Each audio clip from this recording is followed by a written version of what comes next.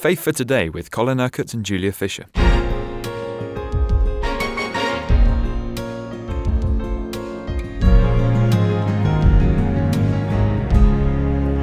Prophecy is the topic for today's programme, Colin. The gift of prophecy. Now, is this something that potentially every one of us could have?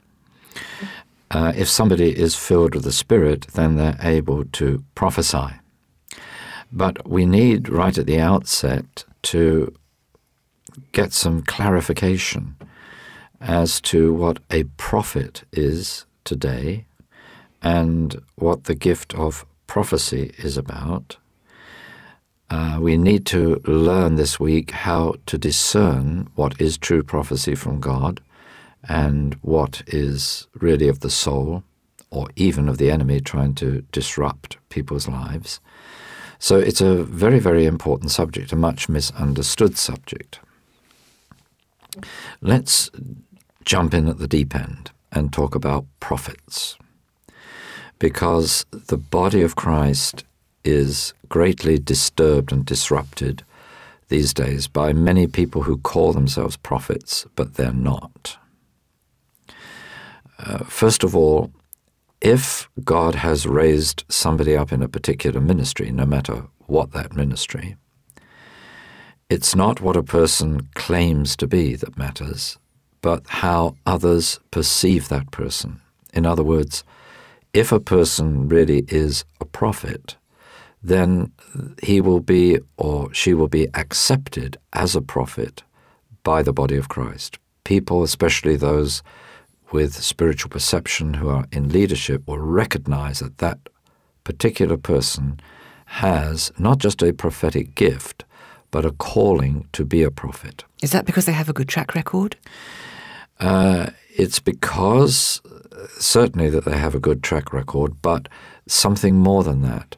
There is a particular authority on their lives and on the prophetic utterances that they bring, which are out of the ordinary.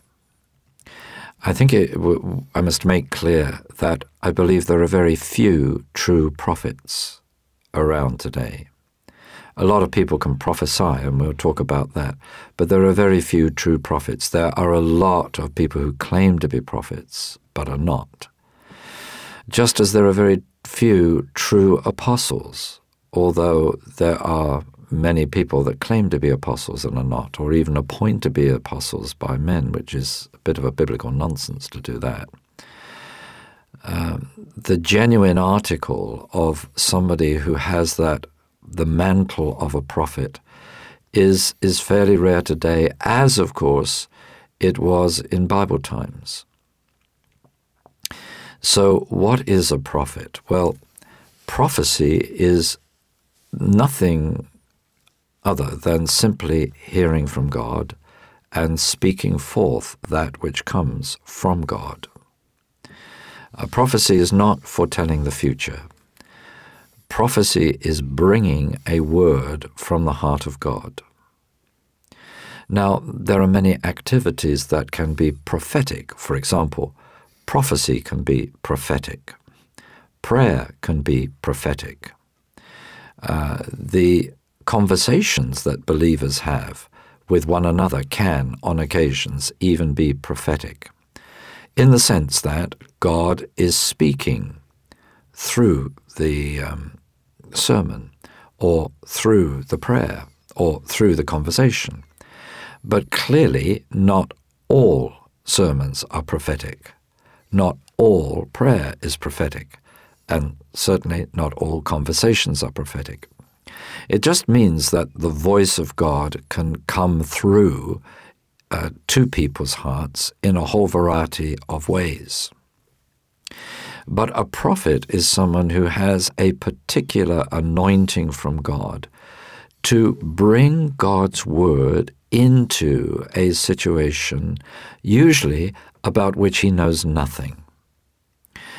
It's very difficult for us to get a distinctive and a true prophetic word about circumstances with which we are greatly familiar. It's difficult to discern the difference between what is of the Spirit and what is of the soul in situations. That means what is of God, the Spirit, and what is of man, the soul. The danger is that there are quite a lot of what I call mavericks, people who are not submitted to any spiritual authority, who want to go round from church to church speaking in a very judgmental way.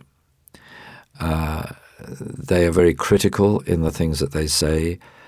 They pull down rather than build up. Now, there are others who sort of assume the mantle of an Old Testament prophet. They think of themselves in that way and try to sound like that.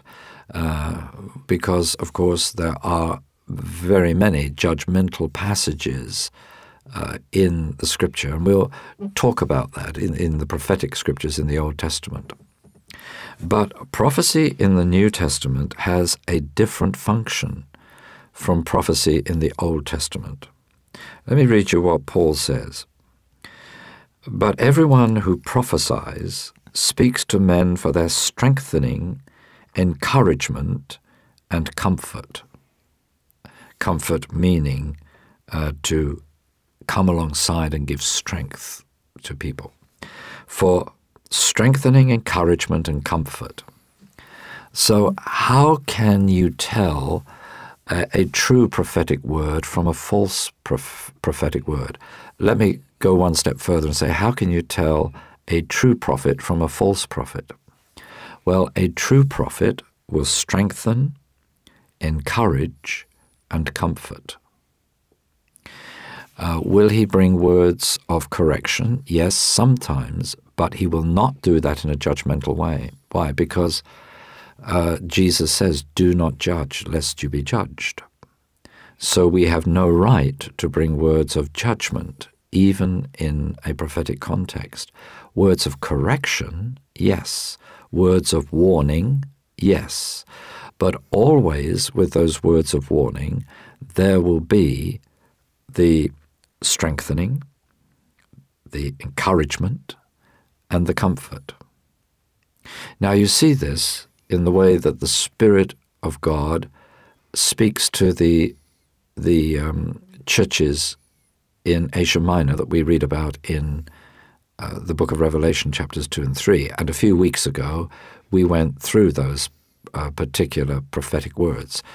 And you see, before he brings words of correction, the Spirit of God first encourages. God says to his people in each of those churches, I see this and that pleases me, it's good. But then there are the words of correction. I also see these other things that are not so good, and I call you to repent of those things. So the spirit, if you like, of true prophecy is a spirit of encouragement, not a spirit of judgment. So as soon as you have somebody who stands up and starts to speak in a judgmental way, you know that this is not really God. This is the person speaking out of his own spirit in judgment upon that particular church or congregation or so on. That's not good, because it doesn't build up, it doesn't encourage, it doesn't release people into the purposes of God. It is simply judging and condemning. And of course, we know from the Scripture that there is no condemnation for those that are in Christ Jesus. So words of condemnation certainly don't come from the Holy Spirit. And presumably it's a very serious thing to claim to be speaking from God, if in fact you're not.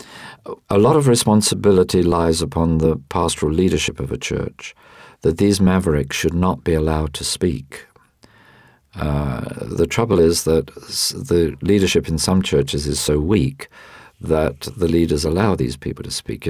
Somebody comes along, like it's happened to me on a number of occasions. Somebody visited our church and said, "God has sent me here with a word for this church." I say, "Oh, that's interesting.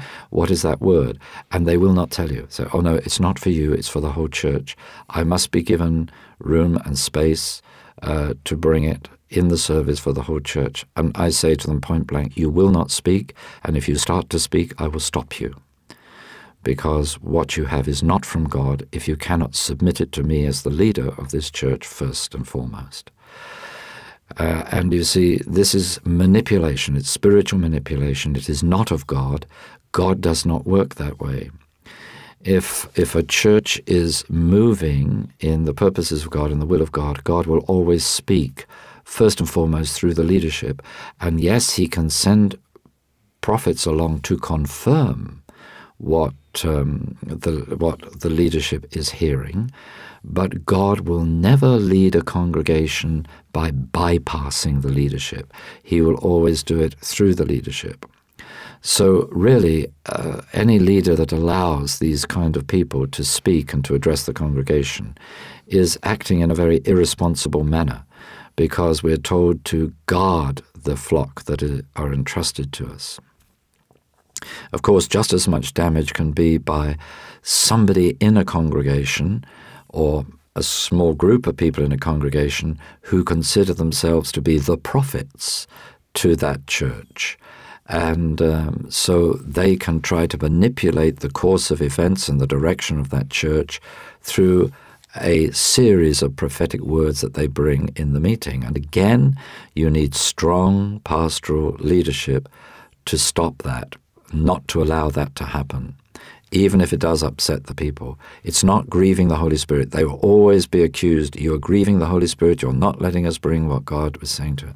And the point is that if these people are not prepared to submit what they're saying to the leadership, to have it checked out, then they should not be allowed to speak at all. You've been listening to Faith for Today, presented by Julia Fisher. This program is sponsored by Kingdom Faith. For further information, visit our website, kingdomfaith.com.